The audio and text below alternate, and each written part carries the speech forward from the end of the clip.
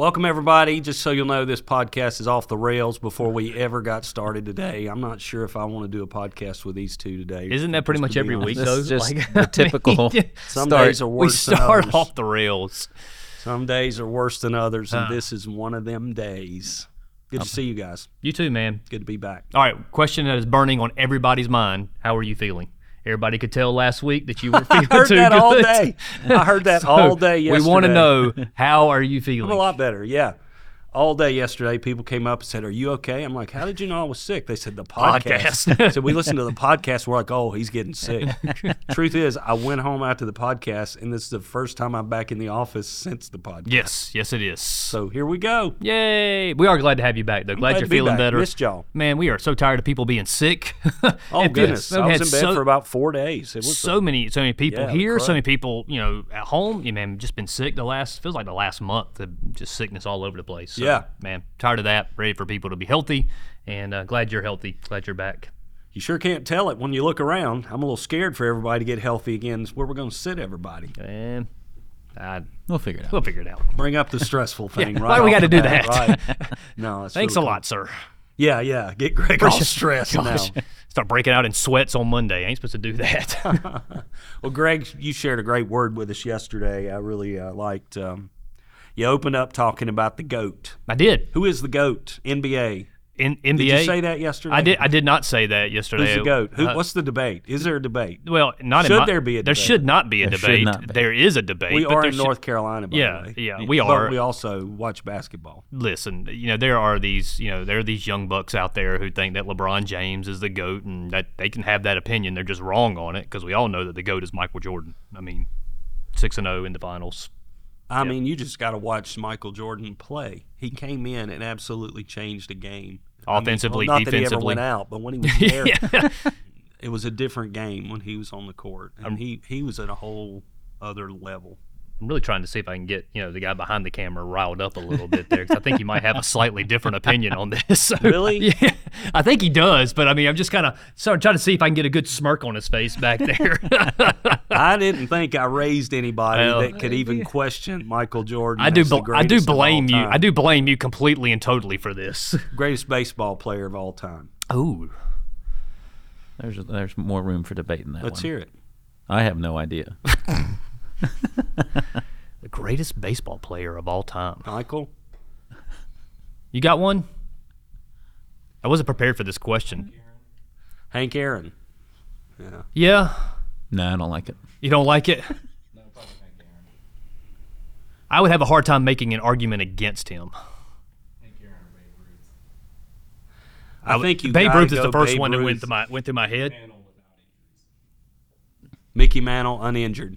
The thing people don't know, and this is not exactly the purpose of our podcast, but the thing Oh, is These it people not? do not care about this. we It's just not. don't care today. I'm on medicine. I don't care. Thing about Babe Ruth people don't get is that Babe Ruth was a Hall of Fame pitcher Yeah, right. before he became the incredible hitter he was. But if you want to talk about, I hear older guys say this, and this is way before my time. If people talk about just an inhuman baseball player in the field, it was the guy who just died, Brooks Robinson. I hear so many people talk about him as third base. He was like a vacuum cleaner. That's not a name you hear tossed around a whole no. lot at all. If you're a baseball fan and haven't watched, go check out some videos of him vacuuming up grounders and hitting the first baseman. I mean, he was incredible. If we were going to have this conversation, we really should have called our friends up, Miles Nelson, to come and sit down with us. We and have- need Miles we, in we here. needed Miles to have could this definitely conversation. talk baseball with us for sure. The GOAT, anyway. Yeah. You're talking about long way did you around give a to message get to this week? there. Let's Did just you talk about preach the GOAT. this week? Nope, we just talked about goats. The GOAT. You talked about greatest disciple, and the disciples did come asking Jesus that question. Yep. Who's the greatest? I love that because the disciples were real human beings like us. Yep, very much so. We have conversations a lot about, like we just had, about the greatest of all time when it comes to a baseball player or basketball player. But, I said this yesterday. I think there is a desire within most of us, if not all of us, that we want to be great at something. And for the disciples, they had surrendered everything to walk with Jesus and to be his disciple, right? I mean, so that was their entire life at that point. So they wanted to be great at it. And yeah, it comes up in conversation. I wonder which one of us is the best, which one of us is the greatest. And so they got so bold as to ask Jesus one day about it. You know, I went to see The Chosen last night. It's out in theaters, the first 3 episodes of Yeah. the latest season, and they get into that a bit. You start seeing the disciples jostling for position, you know, saying who's the greatest disciple.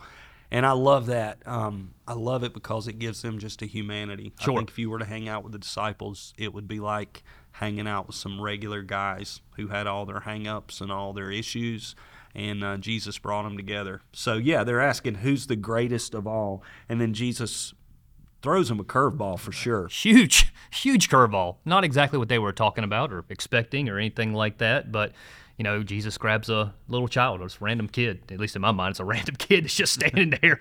It says, Okay. It says, We'll go with that. Come here, come here, and he stands him amongst these adults and says, "All right, you know, if you want to enter into my kingdom, you have to turn from your sins and become like this little child." And you know, and then takes it a step further and says, "Whoever becomes humble like this little child will be the greatest in my kingdom." So becoming the greatest in the kingdom is about becoming childlike. Yeah, and you know, for the disciples at that point in time, man, that doesn't make any sense, and not like it makes a whole lot of sense to us today that to be great at something we got to become like a child, but for them, you know, even more so than I think it does today. Children didn't have a whole lot of significance. You know, they were taken care of. I never wanted the message to come across that, you know, children were cast aside during that time period. It wasn't the case, but they just didn't hold a whole lot of importance or significance. In society, they were seen at the low end of the totem pole. And for the disciples, when they were asking this question, they were, you know, really looking for a pecking order here. You know, who had the most responsibility, who had the most authority, who had the most power, who was the best. And Jesus brings up this little kid who, in society's eyes, had no significance. I was listening yesterday, and Appreciate that. yeah, you're welcome. Thank you. I got a lot out of it. I really did. I was listening just during the early service yesterday, and I just felt the Lord saying to me, "Are you willing to be vulnerable before me?" That's tough. Yeah. That's tough. I you know, got this love God, obviously, and have a relationship with Him, but I still like to feel like I'm holding part of this together. Yep. You know? Yep.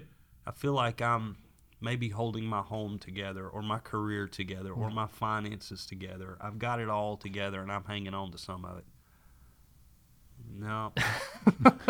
That's hard. I think that's part of that. You want to be great at something. Like, in the scheme of things, we're saying, nope, you're actually not that great at it, and without Him, you're not pulling it off. You know, it lends itself into the idea that we were kind of talking a little bit about yesterday when it came to this thing that being vulnerable, this idea of being childlike, is coming to a place where we recognize our dependency. You know, I hate that word. you know, and I don't think anybody wants to feel like that they're dependent on somebody else to do things for them or that they're responsible for them. You know, but ultimately, in the same way that children were and are dependent upon their parents for everything, man, we really have to come to that recognition that I am completely, and I don't do anything without God allowing me to do it. You know, without Him giving me the ability or the skill or the opportunities, it doesn't happen, and that doesn't jive with our mentality, because we like to feel like we're holding it together. We like to feel that, you know, I'm making the decisions here and I'm making the choices here, and man, that's why it's going so well. You know, I like to feel like that I'm making some good decisions here at the church, and that's one of the reasons why things are going so well. But it's not about that at all. Man, we are completely dependent upon God for everything, and that has a humbling effect. We're Americans, right? Our founding document, if you will, is called the Declaration of Independence. Yeah, you know, sure. And there's a spirit of that in our country, to be independent, to do our own thing, to have our own freedoms. And I'm certainly not knocking America. I'm as patriotic as anybody else. But we can get into that independence so much. It doesn't work in the kingdom of God. I'm still dependent on Him so much. John the Baptist said this. He was talking about Jesus, you know, and people were coming to John the Baptist saying, hey, Jesus is taking over here. He's baptizing out here, and everybody's going to him. Mm-hmm. It's like everybody's coming to John the Baptist saying, hey, everybody's going to Jesus Church now. You need to change up something here. You're losing disciples. And John's response was this. He said, a man can do nothing unless he receives it from heaven. Wow. He got it. He said, I know my calling, and I know his. And he actually was telling people, Yeah, go follow him. Right. You know, that's so tough. As a pastor, how would you feel if let's think about it. Church across town, all of a sudden, all of the people that are in your church start going over there. And now the guy down the road is the hot topic, you know, and that's the church to be at, and your church is dwindling and struggling a little bit. How would you feel? Oh, I'm freaking out. Yes, like, what am I doing wrong? I got to fix this. I got there's- to make this work. You know, you're probably changing up mentality and you know, vision and everything else that goes along with that, trying to figure out why those people are leaving and how to get them all back. And I mean, I think there's a sense of panic that comes into play, and there's a sense of, okay, what's wrong with me? What am I doing wrong here? But John goes back. John the Baptist just simply say, you don't get anything unless heaven gives it to you. Yeah. You don't get anything legitimately. It's for your benefit unless heaven hands it to you. That's hard. That is hard because, I mean, you know, I want to make my own way. a young age, we're taught work hard so you can, you know, get what you deserve, you know, earn it. And, you know, of course, you know, you come back to grace from, you know, grace in and of itself is something that we don't earn. Do you remember a time as a child, I'll quiz both of you, do you remember a time as a child when maybe something your mom made for you or did for you when you first learned to do it for yourself? My mom had all three of us washing clothes pretty early, so I remember learning how to Ugh. get in there, and no, I didn't do it right ever. I just threw it all in there, put it on cold, and said, go for it. But I remember that moment. It's like, okay, we got this. I had to figure it out. Now I've got to do this. Yeah. How about you? I remember in elementary school that it became my responsibility to get myself up in the morning and to make my own breakfast and get ready for school. And I remember, you know, my parents would get up in time to take me to the bus stop because we lived in a trailer park at the time, and you had to go to the very top of the trailer park where the bus would stop. And so they would get up in time to take us to the bus stop, but it was my responsibility and my sister's responsibility to get ourselves up, get dressed, breakfast, make sure we're ready to walk out the door. And yeah, I can remember when that kind of switch flipped there, and it was on us. My mom cooked like crazy. My mom was an incredible cook, so she always had food. She cooked all the time, so food was there. I remember getting out of the house and like, I'm not going to get this good food unless I learn how to do this. Where's food coming from? Right. Where's food coming from? And she cooked so well that I didn't want any garbage food or anything that wasn't done well. So I learned to cook some learning to stuff cook, that I yeah. like, you know. When I was in college even, I remember learning to cook. Does that give us this tendency towards independence? We're like, I'm going to do this for myself. There's something that feels good about that. Sure. Well, yeah. I mean, look. I mean, I can remember, you know, graduating college and, you know, getting my first job and, you know, not going back home and living with parents or anything like that. But, you know, there was a sense of, you know, of accomplishment that, hey, I had gone to college, I had graduated, I had gotten a job, and I was out of my home. And there was a sense of, there's a sense of pride that comes along with that and feeling like, hey, I'm relying upon myself and not anybody else. So it's good. It's good to be able to Yeah. wash your own clothes, cook your own food, Yeah. make your own bed. That's a good thing. But it can go too far. Absolutely. How does that happen? I think it's kind of a balancing act because I think you have to realize I'm dependent on God, at least to carry out what God's got me called to do, like to really lean into that. And without Him, I'm not doing it. And I think there's people that probably lean too far the other way and go, well, if God doesn't do something, I'll just sit here and wait and see what happens. Yeah. Yeah. And then nothing happens. So I think it's a weird balance of like leaning into God and realizing He's calling you to do stuff, which is really where you get in your message. Like it brings you to do these things. I think it has the possibility of leaning back into this tendency, you know, not tendency, but the, you know, debate where, you know, he says become childlike. There's a difference between being childlike and childish. Childish allows me to sit there and say, I just wait on everybody to do everything for me. Childlike says I recognize my dependency on God, but He's given me ability and opportunity for me to work hard, for me to earn a living and not to be the lazy bum who just lays on the couch eating Cheetos, right? But I mean that I can, that I go out there and I do what God's called me to do or do what God's asked me to do. So, become childlike, but don't live childish.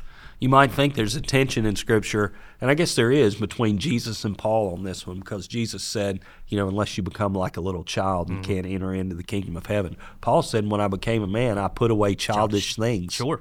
So what's the tension there? How do we resolve that? I think he just said it. There's a difference in being childlike and being childish. Yeah.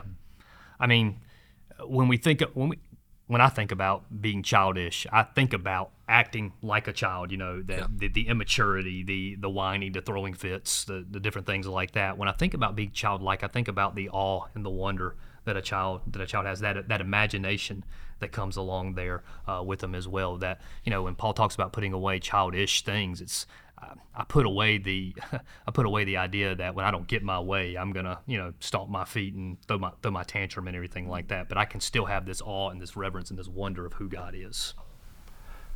Incredible.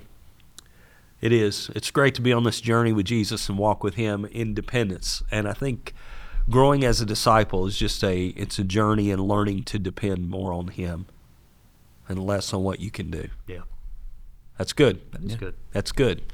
So did we figure out who the GOAT was? Did we settle that ever? I think it was you is what we landed on. That we did say that the greatest of all time preacher was indeed Andy Craver. Yeah, I was sitting on the second row when you said that greatest preacher was me, and he turned around and said, "What an apple polisher!" I said, "I actually put that in his notes." So he's not. He's teleprompter. I mean, you got to take opportunities in public when you get those opportunities to be able to celebrate the lead pastor at our church and the greatness that comes when he steps into the room and steps onto the platform. So let's end at greatest place you've ever visited. If you could go back and spend a week at a place on earth that would be your happy place, tell me where it is.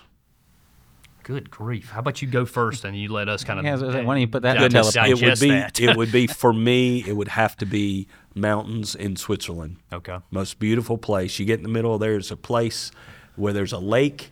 There's a place that's called, I went one time, Interlaken, Switzerland, that has a lake and a walking path and mountains all around. That walking path is like a happy place, and I've only been once and may never go again. But what's y'all's? Man, oh man, I got nothing. I don't have mountains. Well, you told me to go first. I did, but I was like, yeah, but you already had your answer. No, I didn't. Oh man. Now you got unlimited budget for a week. Where are you but going? I've never been. But I would be to a lot of there. different places. So what's the place that you've been that would be the greatest? Greatest place I've ever been. I don't know. The Craver's house, maybe? Okay, I think we're just going to end Disney it right World? there. This has become The beach? unproductive now. The Craver's house. This conversation No. isn't it. I want to let you know that. This is not the greatest of all time conversation. I will throw that out. Guys, we're going to spare you, put you out of your misery, and say goodbye. Thank you for being with us.